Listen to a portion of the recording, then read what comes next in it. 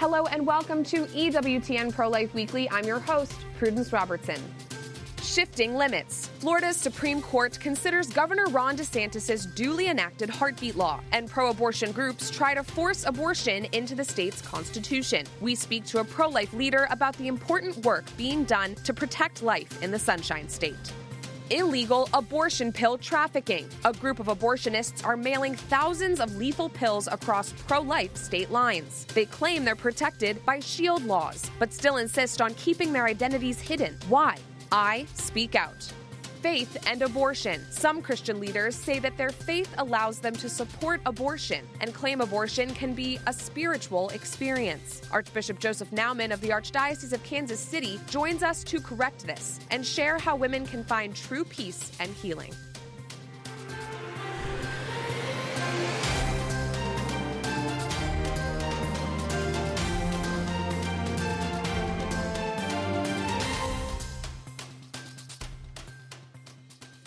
Pro-abortion groups in Florida have collected nearly half of the required signatures to put abortion on the state's ballot in next year's election cycle. Their proposed amendment to the state's constitution would block the Florida legislature from passing many pro-life laws. The amendment would need 60% of the vote to be added to the Constitution, and the amendment reads, "No law shall prohibit, penalize, delay, or restrict abortion before viability, or when necessary to protect the patient's health." In short, the bill would allow abortion up to birth. However, Florida's law that requires parental consent for abortion would remain in place. Similar to other states we've been covering over the past few weeks, these million-dollar efforts from groups like Planned Parenthood and the ACLU of Florida are a direct response to the overturning of Roe v. Wade and the enactment of pro-life laws. In Florida, Governor Ron DeSantis signed a heartbeat law in April. Right now, this law and other pro-life provisions remain in legal limbo, while Floridians await an anticipated ruling from the conservative-leaning state Supreme Court. Arguments in the case are set to begin in September. In the meantime, a previous 15-week limit remains in effect, and Florida remains a hub for abortion tourism. Amid all of this, pro-life Floridians have their boots on the ground to provide women with clarity and to help them choose life for their babies. Rita Gagliano, Executive Director and CEO of the Florida Pregnancy Care Center Network, joins us now to discuss. Rita, thanks for joining me. Tell us about your network and the coalition that it provides for women who need help. Thank you, Prudence. I am so thrilled to be able to represent this program. The network is composed of approximately 100 pregnancy centers within the state of Florida, and our mission is to provide emotional and material support to pregnant women in need. Our mission now includes extending those services to parents of adopted children, and so we're excited about that new opportunity. But it's a great opportunity to come alongside women and not just say, hey, we want you to have your baby, but also to be able to help in doing that. I like to think of it, the emotional support is really being encouraging, and that word courage is in that word encouragement. And we also, there's a painting that has just really touched my heart a lot recently, and had not seen it for a while, and you may have heard of it. It's called Courage, Anxiety, and Despair, Watching the Battle. And have you seen that? It's so beautiful. Courage is looking on head on into the battle. And as she's doing so, anxiety is looking on as well, but hiding behind her. Despair has her head down, and she is using her arm to push despair behind her. And I think that empowerment that the centers provide to women really give them that hope and the courage that they need to push back despair, to move forward, to give life to their babies, and also to help them know and helps them know that they're not alone. And it's a lot easier to be brave when you're not alone. Yes, what powerful imagery. Thank you for sharing that. And Rita, for now, unfortunately, Florida is one of the few states in the South where abortions are still allowed up to 15 weeks, and that's because the heartbeat law is currently blocked. Have your pro-life clinics in the Panhandle seen more women coming from out of state who may have initially come to the area seeking abortion, but maybe stumbled upon one of your centers? Yes, actually, we are seeing an increase in the number of abortions since stops.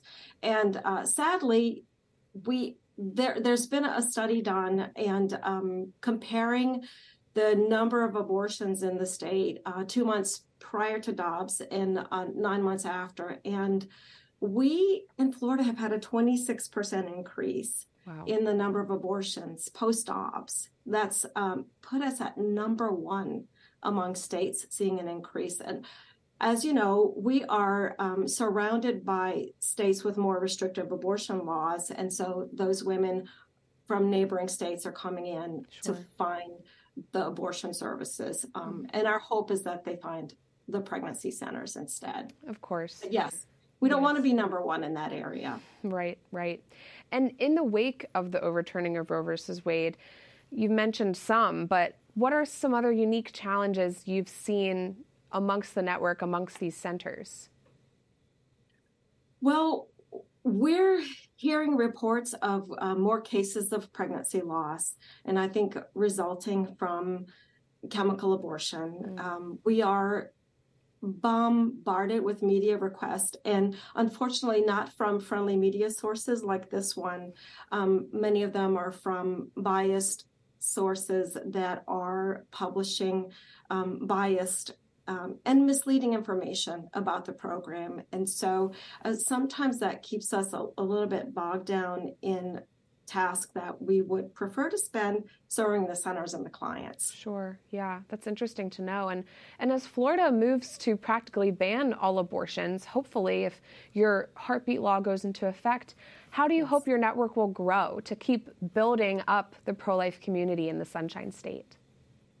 Well, certainly, we hope to see more women choosing life for their babies, and we know that as they do so, the centers will need help in supporting them. And actually, already since the bill was signed into law by Governor DeSantis, the portion that expanded funding for the program became effective on July 1st. So we saw an increase in our appropriation from $4.5 million a year to $25 million. Wow. And that has allowed us to transfer that on and expanded services to the centers who provide free services to the clients.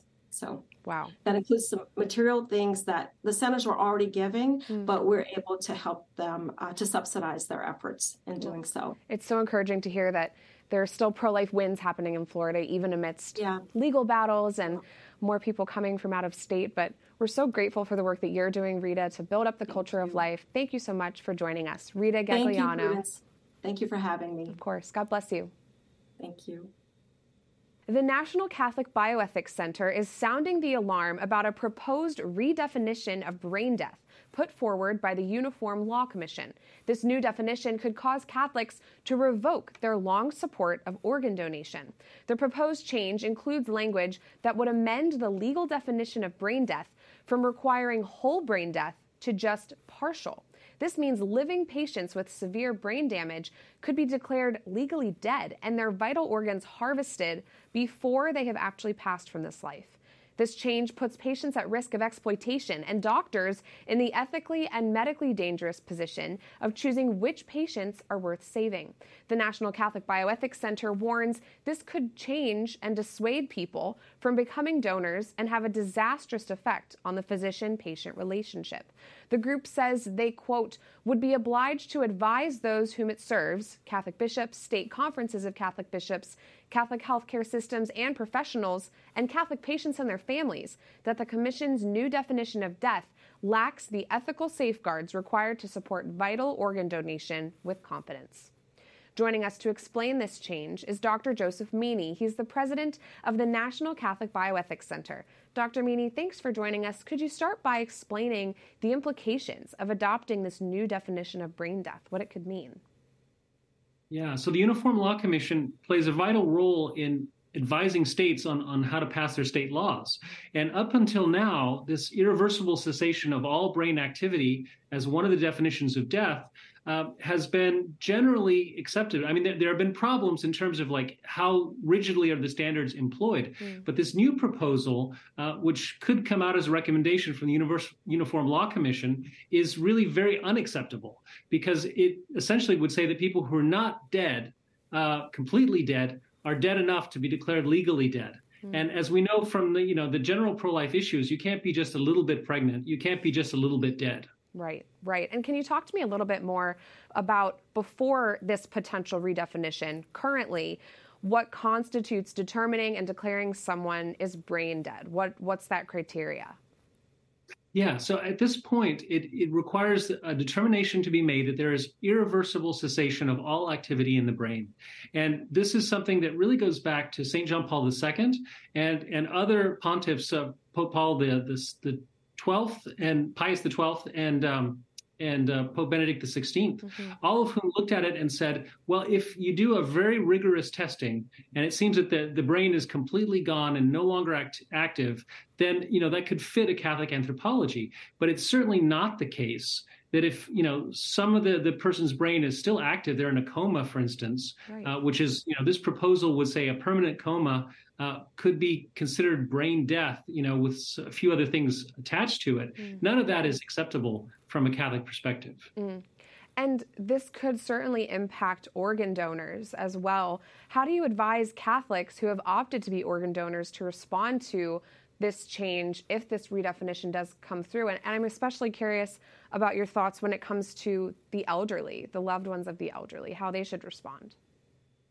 Yeah, no, it's true that if this recommendation goes forward and then the UDDA, the Uniform Determination of Death Act in different states, is amended, that would completely change the picture in terms of the ethical acceptability of being an organ donor from a Catholic perspective. So, it would be kind of a longer term action, but something that we should be very aware of because it could really transform the picture. I mean, right now, the church is very much in favor of organ donation and, can see it as a loving act, but it has to be done in an ethical way. The dead donor rule has to be respected and it has to be a free gift. So all those aspects need to be ethically safeguarded. Sure.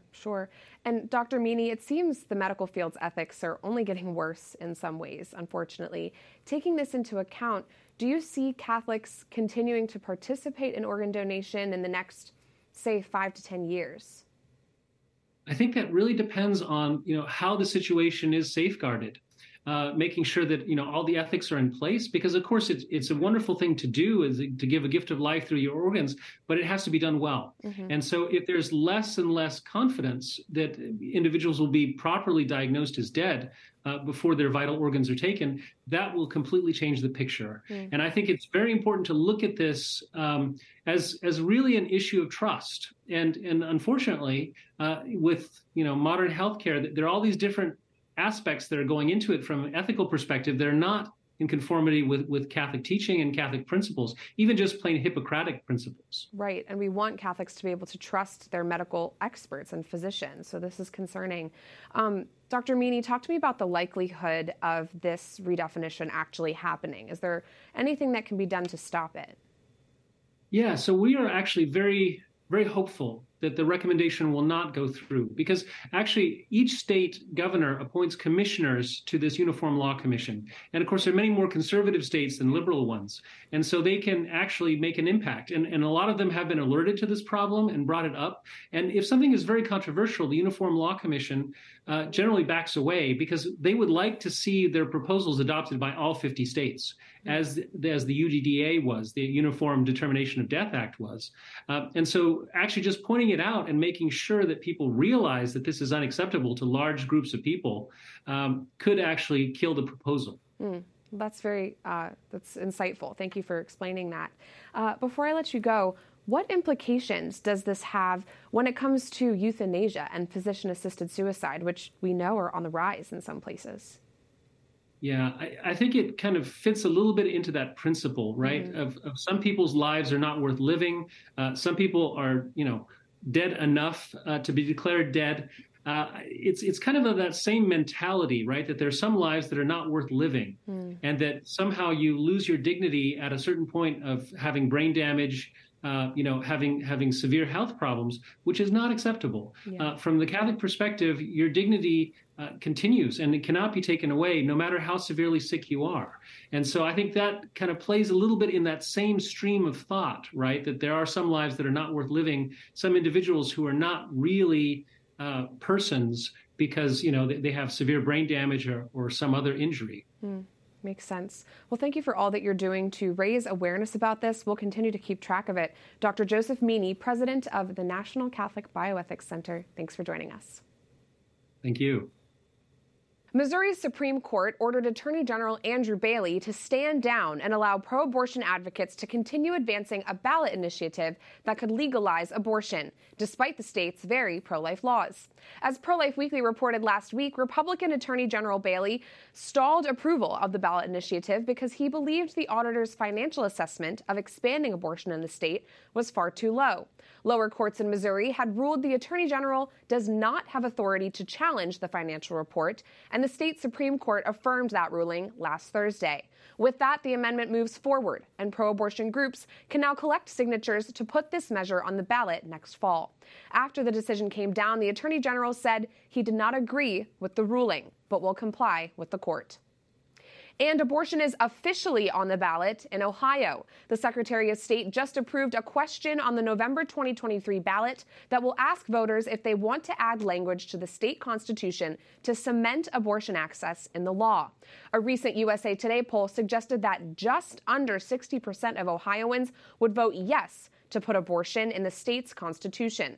But prior to November, there's a special election on August 8th. Just a couple weeks away. The results of the election could raise the threshold of support to add amendments to the Ohio state constitution from a simple majority of 50% to a supermajority of 60%. Thousands of Ohio voters have already participated in early voting. On August 8th, pro-lifers in the state are encouraging Ohioans to vote yes on issue 1. And to the Capitol, where Alabama Senator Tommy Tuberville is maintaining a months-long hold on military confirmations over radical Pentagon abortion policies. A group of military spouses sent a petition to Tuberville's office, asking him to end his blockade. For almost 6 months, Tuberville has kept the Senate Armed Forces Committee from approving batches of military promotions. The committee can still approve nominees one by one, though Democrats argue that approving all promotions individually would take months. Tuberville refuses to relent unless the Pentagon changes its policy that pays for service members to travel to get an abortion. The petition, signed by more than 500 military family members, calls on Senate leadership to find a way to resolve their fight over abortion outside the military space. They argue Tuberville's holdout has inflicted direct harm on service members and has caused confusion and frustration for the military community. Tuberville shows no signs of ending this bold pause on nominees, despite growing pressure to do so. Coming up, abortionists in states like New York and Vermont are sending abortion pills to women in pro-life states, despite laws that prohibit this. I speak out. Plus, an alarming claim from Christian ministers who say abortion is part of their faith. The Archbishop of Kansas City joins us to share his reaction.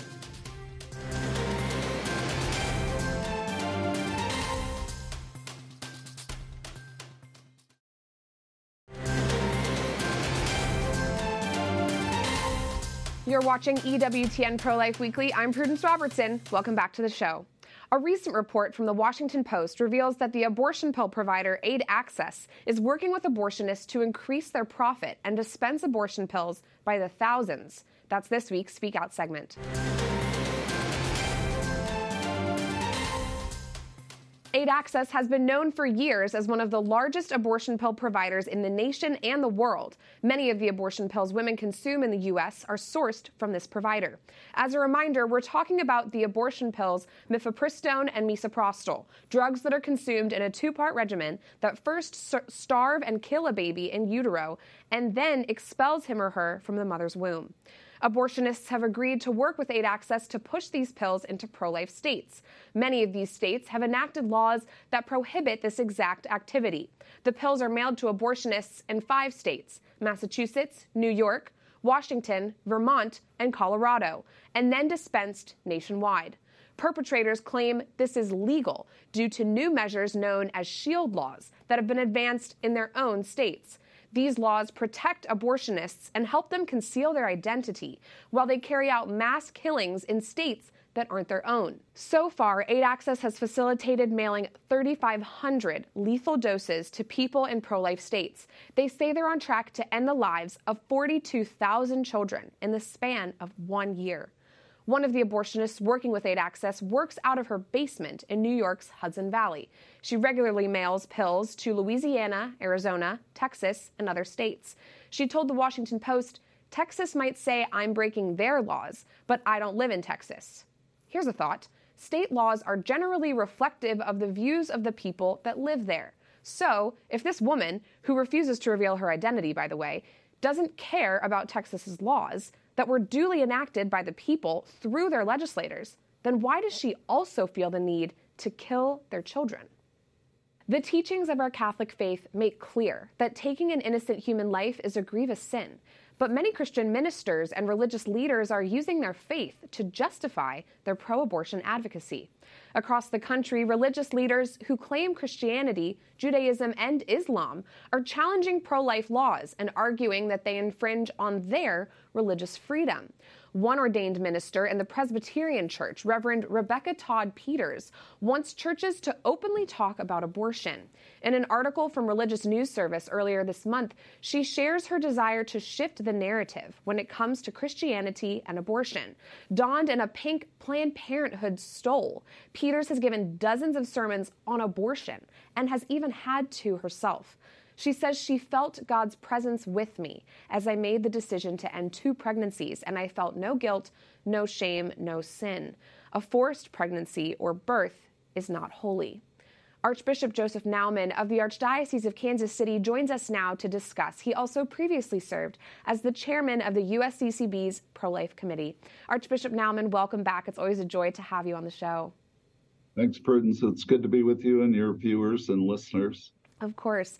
Archbishop, it's a sad fact that there are many people who both claim our Christian faith and also support abortion. They say that pro-life laws, quote, go against their religion. Where is this notion coming from, and what's your reaction?